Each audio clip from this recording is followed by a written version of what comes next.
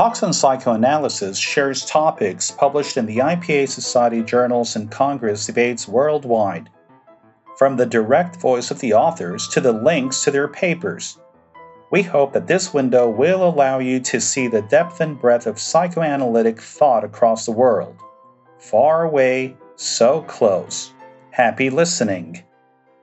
This episode was created and edited by Gaetano Pellegrini.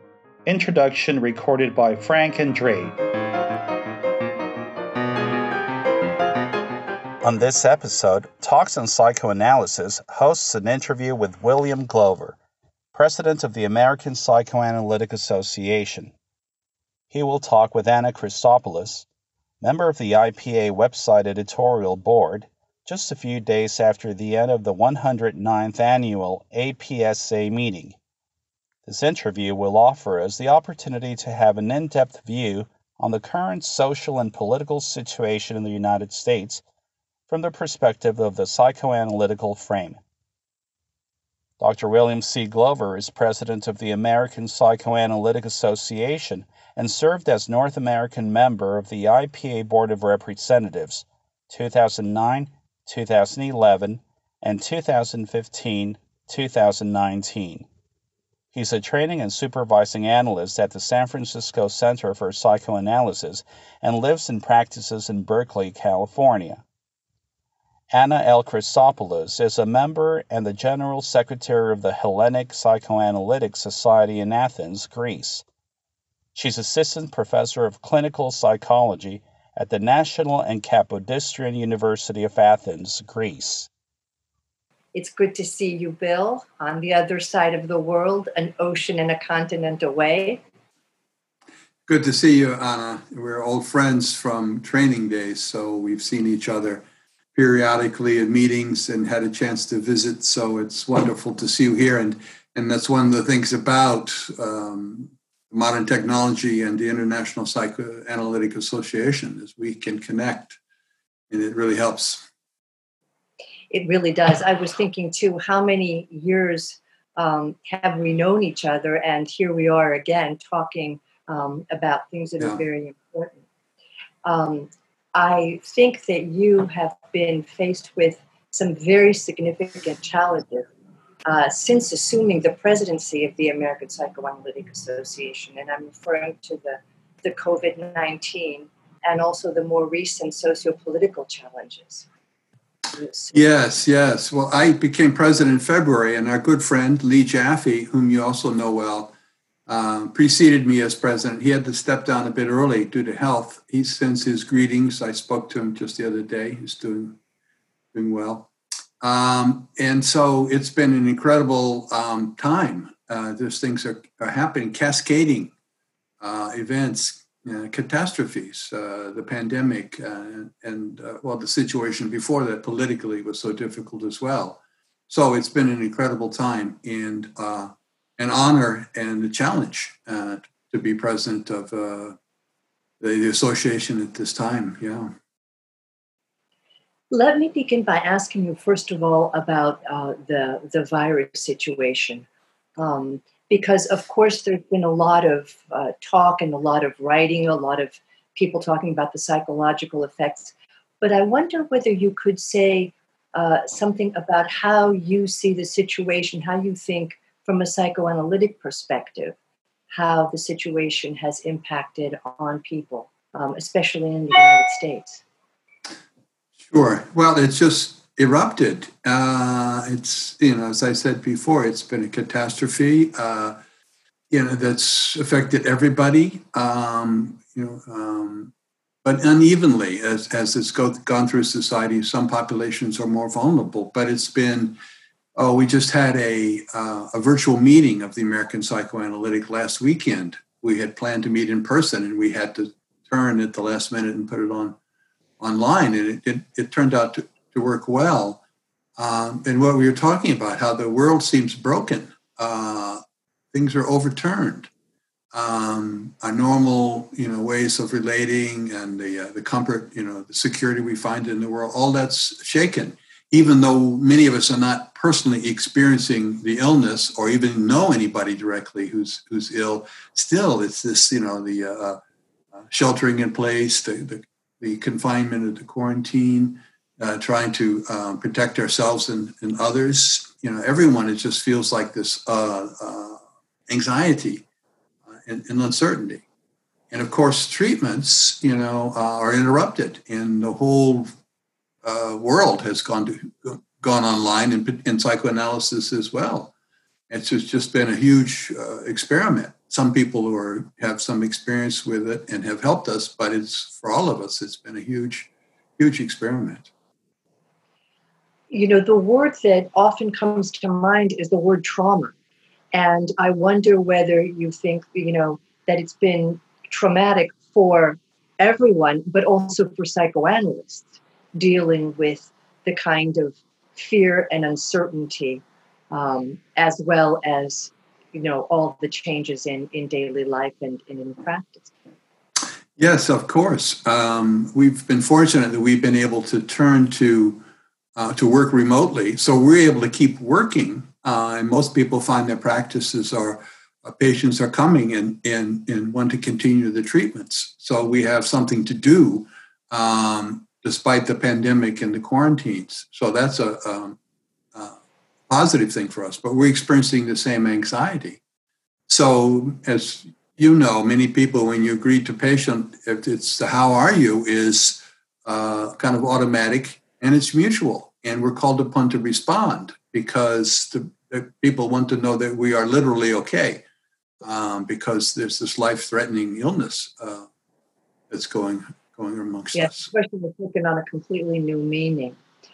Yes, yeah. I wonder whether you can say a little more about some of the more specific effects that you think this has had on the psychic functioning of people. We talk about trauma and anxiety, but I imagine that there are things that you've thought about and that you hear about in terms of these issues. Well, of course, it's all depend on the individual psychology, but everyone, I think, is this sort of baseline of anxiety that the ground is uncertain. Our normal routines are disturbed. Even those folks who are in denial of it and are carrying on as though it was fine, that too has an aspect to it, the manic kind of denial that we see. But many people are depressed, anxious, feeling unrooted. There's a kind of a very primitive level, even amongst all of us. And one of the things that we've done, of course, is to try and help each other in this crisis. So when the American, we decided what to do, well, the first thing we need to help our members, help their patients and the broader public. And that's something we've been able to do, I think, do pretty well, because we had some people who were very experienced at working online. They were able to train others, so we've offered a lot of that. We've also offered resources for the public, different kinds, and also pro bono services for frontline healthcare providers has been a thing that a number of our institutes have done, trying to offer what we can to the public, as well as help ourselves and our members. It's been an incredible kind of coming together in a way, and that's been a heartening aspect of it because we need each other in this time. Yeah. There is talk about how, in all of this very, very difficult and dark time, there have been some positive things that have emerged. And I think this kind of coalescing and feeling the need to has been very positive and very important. Let me ask you, obviously, the whole psychoanalytic world has been impacted in this COVID-19 situation. Do you think that the United States and North America has been impacted in any different kinds of ways than the rest of the world? I was thinking about this. I think it's been an awakening for us, and this sort of, turns towards the social unrest that's happening in the States, because already before COVID came, we had this very difficult political situation where we made a hard turn to the right and the Trump presidency. I was thinking about America, and our image used to be the Statue of Liberty, and which was a gift from the French people to the United States. And there's that wonderful poem, by Emma Lazarus that, the lines are, "Give me your tired, your poor, your huddled masses yearning to breathe free." And, that's aspirational, that we've never been able to fully achieve that, but we have tried. But now it seems like the image of the United States is Trump's wall, that we're not, inviting in the poor, the yearning, the huddled masses. We're keeping them out. We're deporting them. It's been horrible here. And one of the things that my association has done is try to do what we can to take positions or advocate against this, the mistreatment of immigrants, the horrible confinement of children, those sorts of things. And there's sort of been it's always been present in psychoanalysis, as you know, a social orientation. And that's, we've been called to that again, to renew that in these times. So, the other thing I wanted to say just about the poem, I didn't realize it, but it has the line, "Yearning to breathe free." And so then we go to, in this time, to George Floyd and that image, because there he is with the oppressor on his neck, knee on the neck. He can't breathe. He cannot breathe. He's crying out to his mother, his mama. And I think that cut through everyone's denial. And also it relates to the COVID, because it's COVID is a respiratory illness that, people cannot breathe. They that's how people die in a similar way to George Floyd. And I think that, as people have thought about this, that uprising, that upwelling, which seemed to reach beyond the usual progressive liberal, people have been working on racism, and reach a much broader swath of the country in a way that we seemed ready, and it reminds, somebody was telling me that how many uprisings it took before they they stormed the Bastille. Change in society often takes a lot of efforts before you get there. So our hope is that maybe this time we can be more persistent and really make a change on the social, in terms of dealing with racism in the United States. And, the fault lines that have been exposed in the pandemic, in some sense, we're all vulnerable to it, but some more than others. And poor people, racial minorities, particularly the Black population, the Latino population, the people who can't afford to work from home. Their jobs require that they take the bus or whatever. It just really showed a rip in the social fabric. It has been exposed, and then we saw the outpouring into the streets. And that too is, as you think about it psychoanalytically, when there's a big loss, a trauma, there is a depression, there is the melancholia. But then there's the coming back of life. And I think in some sense that sort of fueled the uprising as well. And people willing to go out in the streets and demonstrate despite the risk to themselves. So listening to you, I'm thinking that in a way, it sounds as if you think of it as a kind of an outbreak of a symptom from something that was already brewing and in process for a while. Do you think that things had been kind of taking a certain kind of line, things had been moving along in a certain kind of way and then erupted with this event? Well, it's been, I was thinking about cascading catastrophes. The political catastrophe that many of us regard what's happened, the turn to the right, the searching for a strong man to make us feel secure, that sort of thing. Then there's the pandemic, which, cuts across it. No wall will defeat the pandemic. It points out to us our interconnectedness and the folly of the isolationist kind of movements, and we have to work together. But then it also exposed, so there was the pandemic of the virus, but also the pandemic of anxieties around the virus, but other social ills are manifest. I mean, is this just the first of other calamities that are going to befall us with global warming, et cetera? Is this a harbinger of things to come? So it's very frightening. And then on top of that, the other plague in America has been racism. And our nation began, slavery was here from the beginning, 400 years ago. And there's been lots of effort. There's been a podcast about that. That's been very moving, just tracing how the nation has been built and its wealth has to do with slavery. And in the South mainly, of course, but the North complicit. The banks in the North benefited from the system as well as the plantation owners in the South.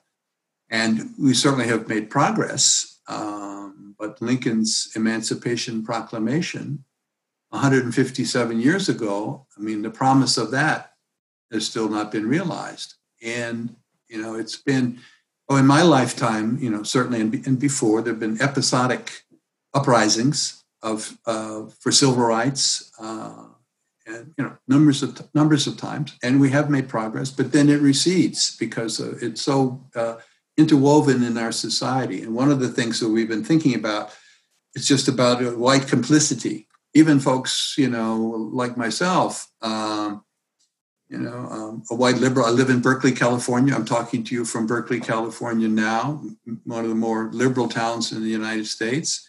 And even here, just our ways of thinking, there's a sort of systemic racism in the system. Even when it's not overt, it very much influences things. And so we need to examine that more closely. And, there's an increasing feeling within the American psychoanalytic to do that, to take a more persistent, a more consistent effort to address this in ourselves, in our institutions, and in society. And because we've been a very white organization, we have 3,000 members, but a dozen or so are African American. Other minorities are underrepresented. In one of the talks the other day, somebody referred to us as a kind of a gated community. And we say we want to have minorities, but then how do we make ourselves accessible to them and make psychoanalysis, as it always has been, more than just a private practice? Yes, because it is one of the myths that is commonly kind of ascribed to psychoanalysis, that it's really for the affluent and the elite and so on and so forth. But in fact, Freud's whole idea was that it should be, available at a community level. And that's why he had the ambulatorium originally. The free clinics, you mean? Yeah, I think that there was the idea that it should not be just restricted to people that were, privileged, either intellectually or financially. Now, of course, you're right. I think in that it has been sort of shocking to the world to see what's been happening in the United States, both in terms of the virus and in terms of the kind of growing unrest and all the political situation.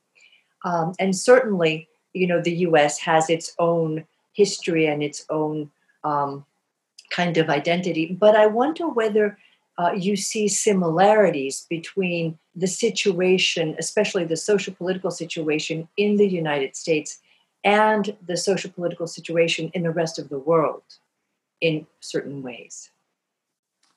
Sure. Well, we see that there's the various kind of governments moving towards autocratic, governments. Certainly, leaders with those inclinations in Brazil, in Turkey, other places. We see Brexit. In England, we see the kind of isolationist movements in various places, and we see what happens in Russia. So we're very concerned about that, and this sort of putting up of walls and breaking ties and going America great again, that sort of thing. It's frightening because it's very apparent to me that we need global cooperation. And to face the challenges that we see. But in terms of psychoanalysis, I mean, I think America is, and as you were saying, it's also always been there. The focus on the social. There's been the Freudian left and the Frankfurt School, and different individuals have pursued that in more or less. I mean, there's been a tradition of free clinics and low-fee clinics in the States. Also, in more recently, there's been a real effort towards psychoanalysis in the community. And we were talking about that as making it part of training.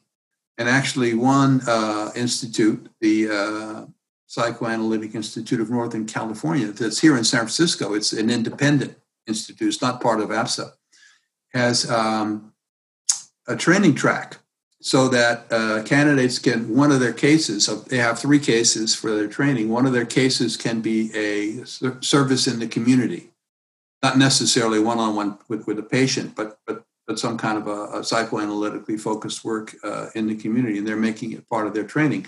And I think other people are interested in that as a way of encouraging and rewarding our involvement in the community, not just have it be for those individuals who are so inclined, to make it more part of what we do. Because we have a lot to offer on those levels too, as you know. Yeah. Do you see this community outreach and involvement in the community as something that is a change from the past within the American? It's always been there, but it hasn't been a focus. It's always been applied psychoanalysis, which just sort of thought of as lesser than or not the real, the heart of what we do. To make it part of training is a big step. I mean, there's been a lot of focus in the American psychoanalytic in the past decade or more about socially oriented programs and focus on, working with children in communities, school violence, bullying, those sorts of things. There's also a lot of work with working with LGBTQ population and openness. That was a whole change within American psychoanalysis. That's now been well established, but that's been an ongoing concern of ours. So when you think about the global situation and the similarities in all the world in terms of these social political developments, do you have any? How do you understand these kind of developments from a psychoanalytic point of view? What do you think has led to these situations now? Well, psychoanalysis. Go ahead. It's a difficult question. It's a complicated question, but I am interested in hearing your thoughts about it. Well, I think psychoanalysis has always been a movement, a broad movement. That has it's in the society. I mean, even though there's a lot of critique of Freud and of psychoanalysis, everyone is influenced by it. All of therapy is Freudian based. Except the most Skinnerian kind of, but all the talk therapies are Freudian based, but it's not just an elite private practice, psychoanalysis. It's been a popular movement. In the association, my association and the other ones in the world, and the IPA certainly have been professional education and membership organizations, which you could think of in a way as a guild, which I don't mean pejoratively. I mean, guilds are valid. That's a valid kind of structure to have to protect and promote a certain craft, or in our case, a profession of healing. But it's also been a broad social movement, and a lot of people have contributed to that. And I think that certainly APSA has pivoted in that direction. And these events, the pandemic, what happened for us? It was sort of spontaneous. We thought we've got to do something for our members and for the public. And so we did it as broadly as we could. And one of the first things we did was to help the providers so that they would know how to provide services online. So we mobilized that quickly, and we opened up to any licensed mental health person.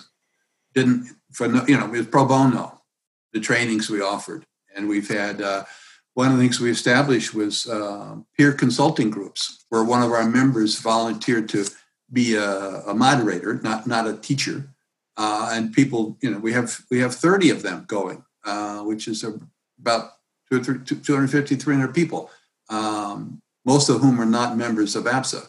And those have been going for a while now and have been very well received.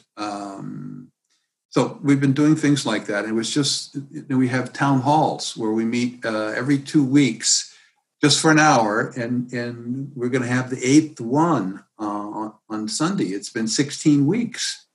But I think back to the first ones, it's like, if I would look at we had a recording. We don't record them now because it's not the right setting, but we did make a recording of the first one. And it would be like a time capsule.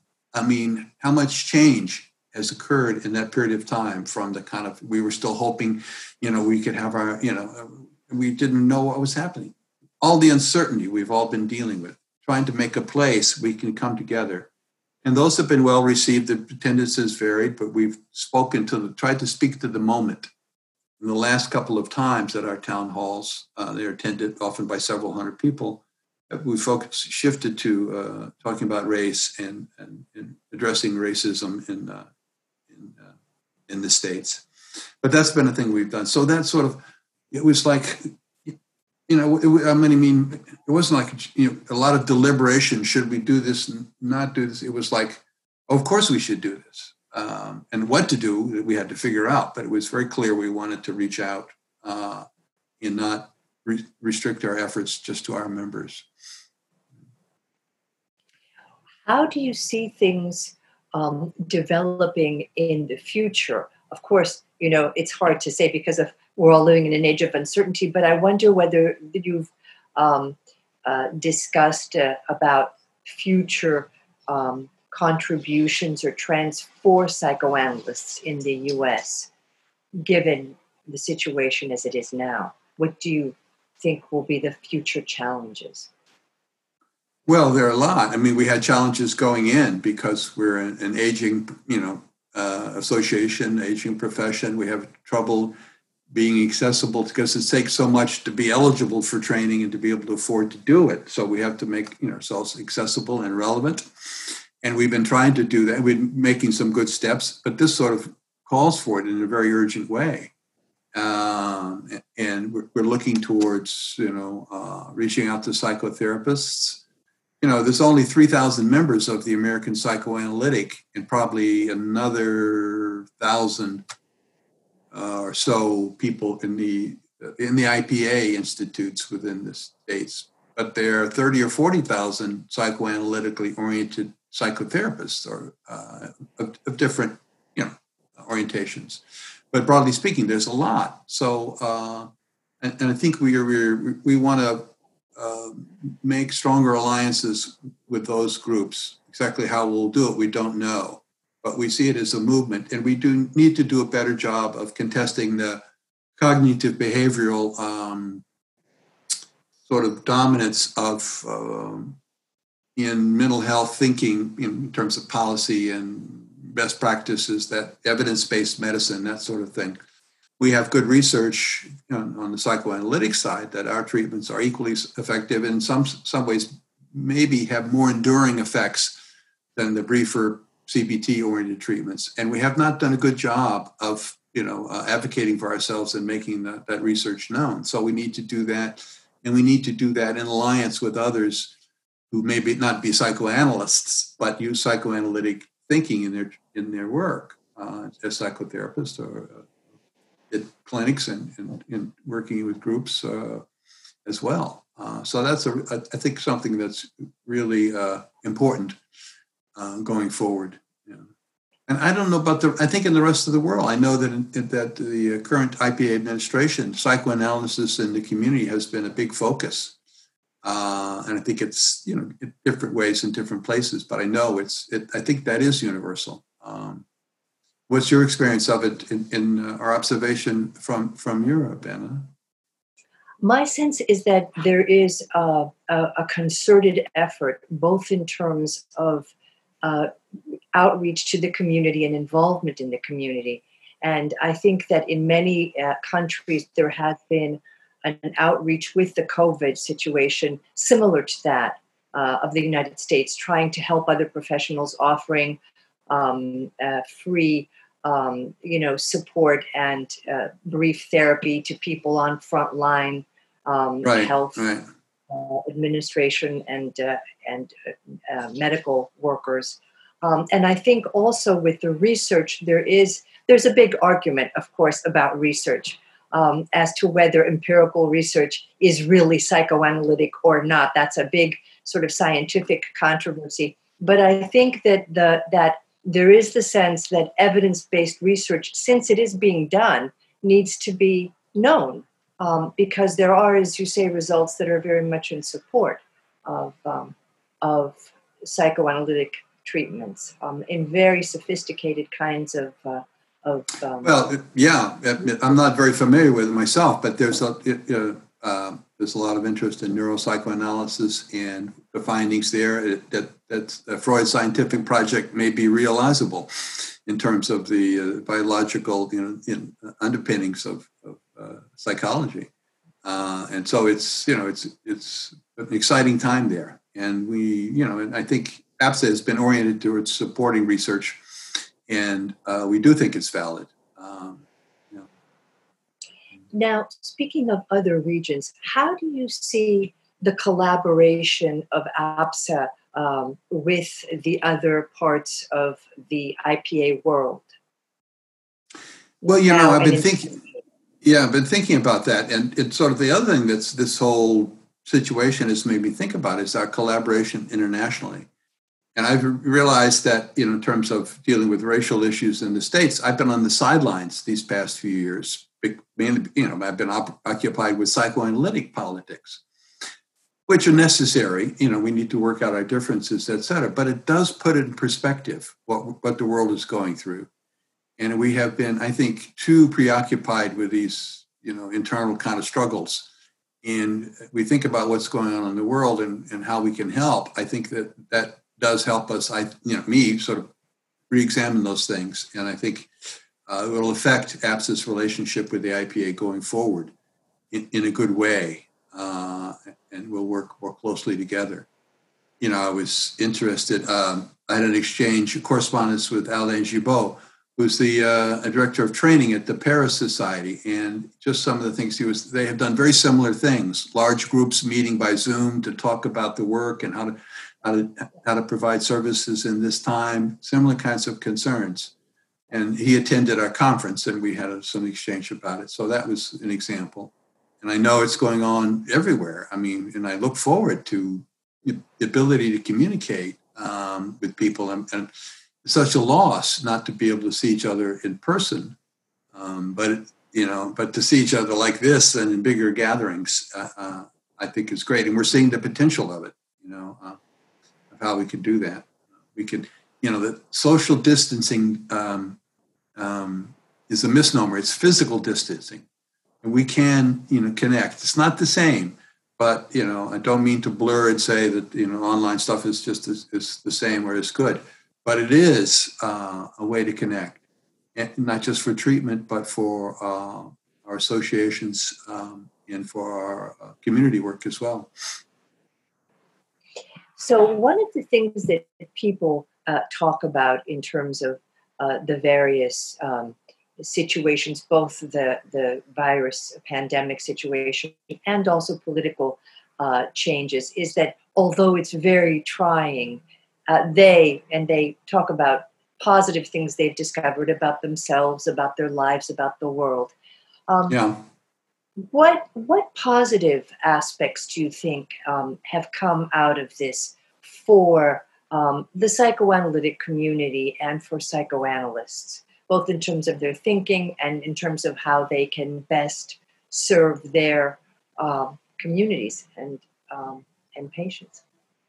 Well, I've been saying this all along. I think it's the turn to the social. And a reinvigorating of the social focus of psychoanalysis in terms of community work, in terms of broadening our appeal to other mental health professionals, in terms of, we've been doing a lot of work we have now podcasts and we're on Twitter and we're on Facebook And I can't keep up with it because I'm not adept at those technologies, but we want to reach people who do use those technologies, and we're doing it. We have a blog that's just recently had 1 million hits. It's been linked with Psychology Today, and that was a bit of a landmark for us.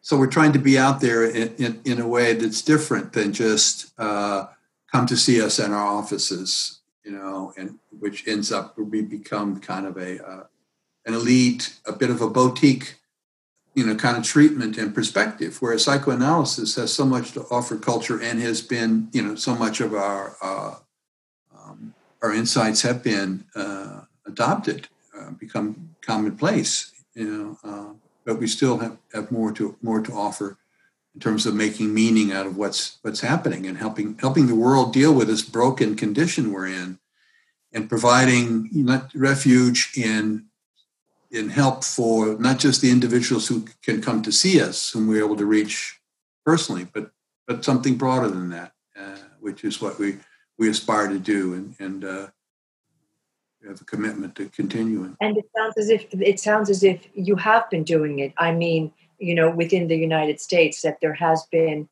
a very strong effort that's been very successful in terms of reaching various segments of the population. And as you say, not just patients on the couch or across the room.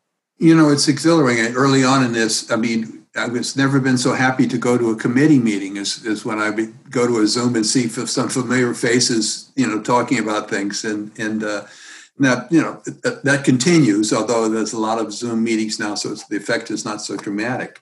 But, seeing like this conference we had 800 people. So some of the meetings we had webinars, so you don't see everybody. Other meetings we had the other Zoom connection where you can see different panels, gallery view. We can have 10 pages of people. Now, that can be a little distracting, but just to scroll through and see the different faces, it is, give you a sense of solidarity and community that is strengthening. And helps, because the connection, as well as the insight and understanding, And the other thing I have to, want to just say is a lot of what we're going to do is going to be dealing with the après coup, after the blow. We're just dealing with we're treating the trauma, not now, but the effects even after we get past the pandemic. And there's a lot of longing, we're talking about returning to the office, resuming life as before. But how can it be the same? I mean, I think this thing has shaped the world in a way, shaken it, that we're not going to be able to return as it was before. That's kind of a fantasy. And we see people who are, want to deny that there's that much danger. I mean, that has a psychotic level of denial to it. Manic thing going on it's so dangerous. And that's one of the things that's happening in the States that now, I'm just reading that Europe may not allow visitors from the States because our containment of the virus has not been so good. So it's been, a failure in large ways in the States to deal with this effectively, whereas other places have been able to deal with it more effectively. And, there's this sort of what I regard as a false binary between the economy and protecting ourselves from the illness. I don't think it has to be that way. You see places that are able to do it. I've been talking with somebody regularly from South Korea, consultation, and she's just been telling me how they've done it. And for a while, they did not see anybody who was actively sick, but they would see other people in the offices with masks, and they had all that testing and the contact tracing and all of that. And it hasn't been, made them, immune, but they've really done a good job and without as much damage to their economy. And we need to emulate that here, and we haven't done such a good job of it. But we need to keep working at it.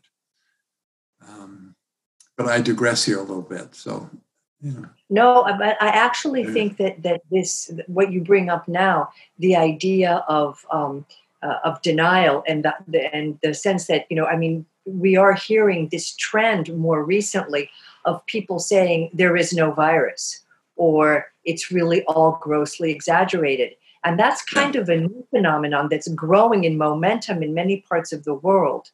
And I don't know whether that is just a reaction to the uncertainty, as you say, a really kind of very immature, very kind of hopeless kind of defensive reaction.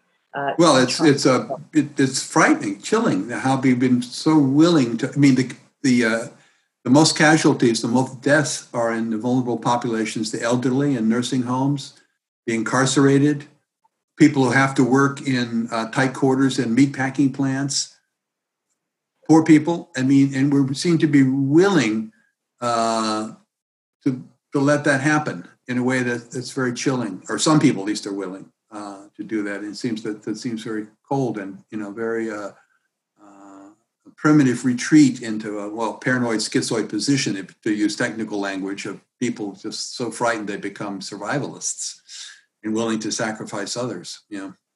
I think that you bring up a very important point, which is how it impacts on the psyche of the average citizen when, what there is this, as you say, this kind of binary presentation of the situation that, on the one hand, there is this dangerous virus, but on the other hand, if things are done in a certain way, then the economy will collapse. And I think that the presentation of this binary dilemma also may be impacting on people's psyches in a very kind of important way.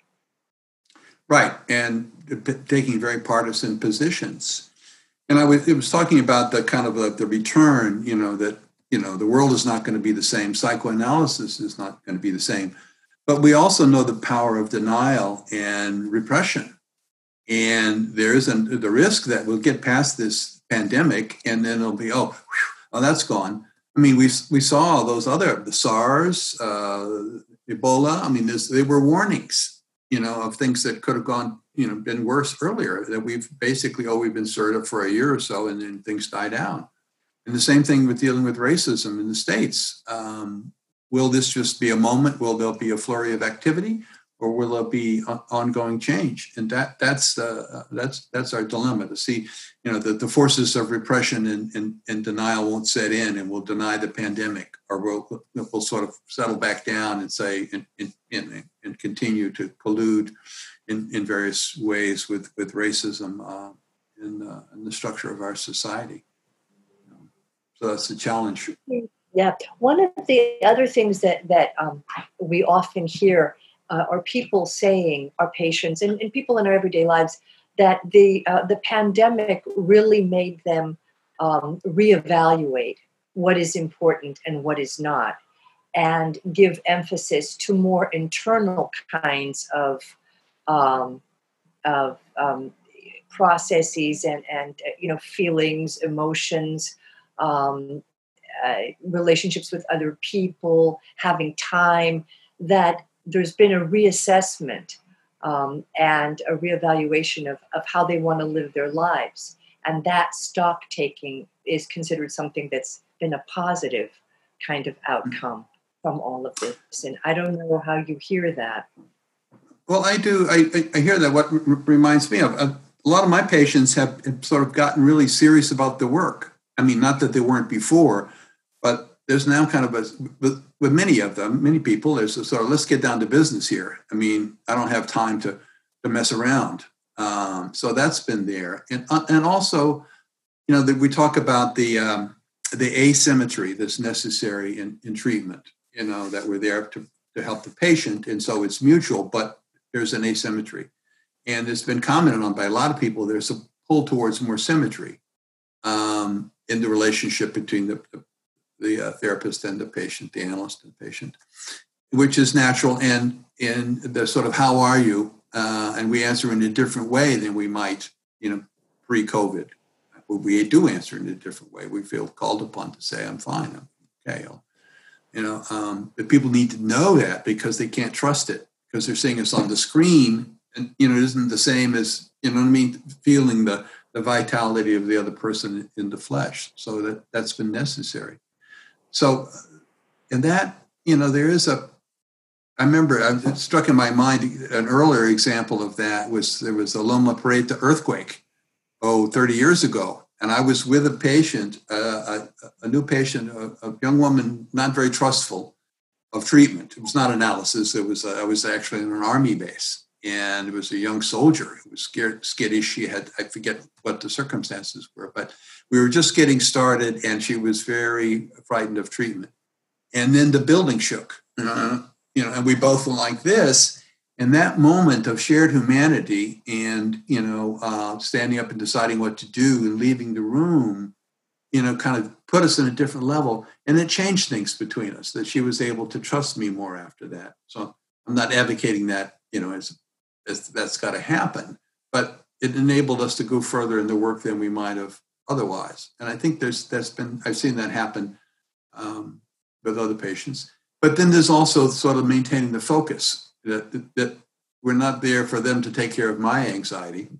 And I have to watch out that sort of my reciprocating and my being, more symmetrical with them doesn't become then a mutuality that takes the focus off why they're coming to see me. So that's a recalibrating of the relationship. I think that a lot of us have been doing that. And as we do resume seeing people in person, there'll be a whole process around that too, which will be a big learning for all of us. Well, one of the things. Yeah. Go ahead. One of the things that's often talked about in professional meetings and so forth is the fact that the frame has been really challenged and altered, analysts have really had to think about how to adjust to that. So I'm wondering whether you could say a few words about that aspect. We were talking a lot about that, about the frame. And, the frame, it isn't the room and the couch and the setup. It's a meeting of minds that you can set a frame. It's a metaphor about the two minds can come together for a particular purpose.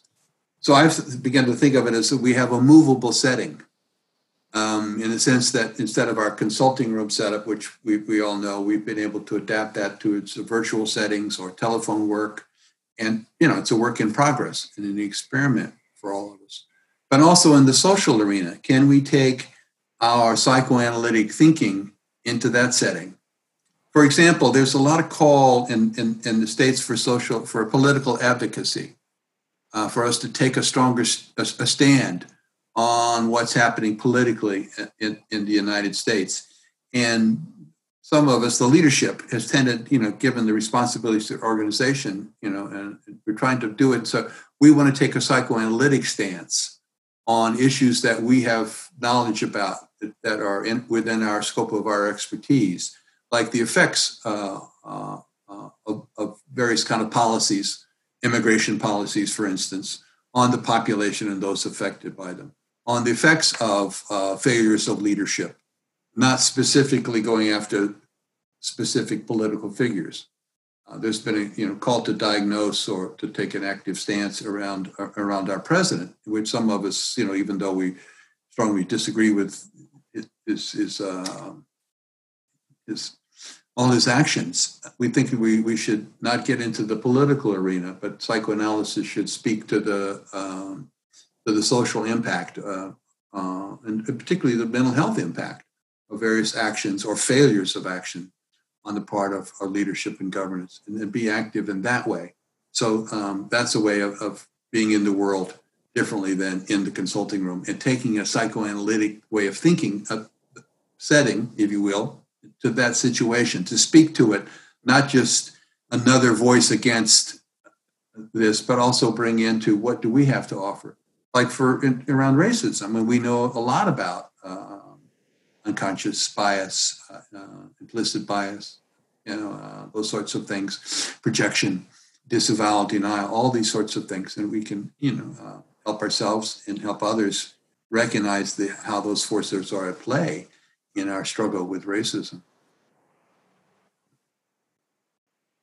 One of the other questions that's come up specifically, for analysts in terms of coping with the new sort of the changes, I would say, in the frame, has been the fact that the bodies are no longer in the room Yeah.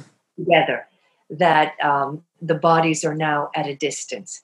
And I wonder whether you can say a few words about how you think that um, has impacted on the work and how it's impacted on analysts trying to um, make the best of that situation without the physical presence. The Well, scenario. there's a lot of concern about that, and there are different views that not being in the room together kind of maybe really weakens the process in a way that it can't be comparable. Other people feel, that it's, has its own, merits. So that there's a lot of difference, and we're finding out, and I think we'll know more. Certainly we can work and work effectively, but it's not the same. But for myself, I mean, this, I love jazz music, but there's nothing like hearing it live, and so there's some concerts online now, and of course you have oodles of recorded music, but there's nothing about hearing it live that replaces that. And I long for the day when I can be back in a jazz club, and that may be a while. And so we'll see how this plays out. But so I hope that this is an addition, not a replacement to our work, working online. That's the way I think In of a it. way that it's been unfortunate to come about in this way, but there have been new things that we've learned to appreciate about working in different ways and new possibilities. And we can reach more people. I mean, there's the sort of the expediency part of it, but then I think treatment and, is going to be more accessible. And there's, as in the marketplace, there's all kinds of treatments available, and many, are pretty superficial. And I think that, we can make a place for a psychoanalytic setting online. This is not the same as the setting in person, but we can work effectively in that way. Yeah. Are there any specific goals that you would like to see in the next while you are president that you have specifically in mind for the American Psychoanalytic? Boy, that's a great question, and a tall one. We've been sort of right now, it's just run from one thing to the next, which is good in a way because you don't have time to overthink it. But it's a weakness because you don't have the time to think about things, as fully as we might. But I do think that, my organization, as I said, it's been aging, and we're at a turning point. We've sort of resolved some internal struggles about training that we had, and now we're more unified. And we are turning, to the world, and these crises have forced us to do that. But there's also opportunity in that to make ourselves more relevant to a younger generation, to a more diverse population. To really make ourselves accessible to people of color. And that's a commitment that many of us have that we're going to follow up on. Before we stop, is there anything else you'd like to add in terms of your thoughts about APSA, your thoughts about APSA and the rest of the psychoanalytic world? Well, I just enjoyed talking with you. It's so, knowing you has made it easier, and it's helped me kind of formulate some of my thoughts. And it just personally, I was, came of age in the 60s and was very involved in political things in the 60s and 70s, and other periods of my life I've been active. And it's sort of, even though it's, it's overwhelming what's going on, there is a kind of, what's this last chapter of my life going to be like? And it's a gift to be able to return to some of these things and try to see them through further at this point. I have there's been a personal benefit to it. And I think it's galvanized psychoanalysis too, in a way that can be invigorating and help psychoanalysis keep itself relevant for society going forward. Great. Well, thank you very much for your honesty and openness and thoughtfulness about all these complicated and difficult issues. I wish you a lot of luck with all of this. Thank you, Anna. And I wish you well, too, and in terms of your work. And we didn't talk as much as we might have about that, but maybe another time. And I long to the day we can meet in person. And meanwhile, maybe I can blow you a kiss, so very good. without risking infection. Okay. Bye. Okay, bye.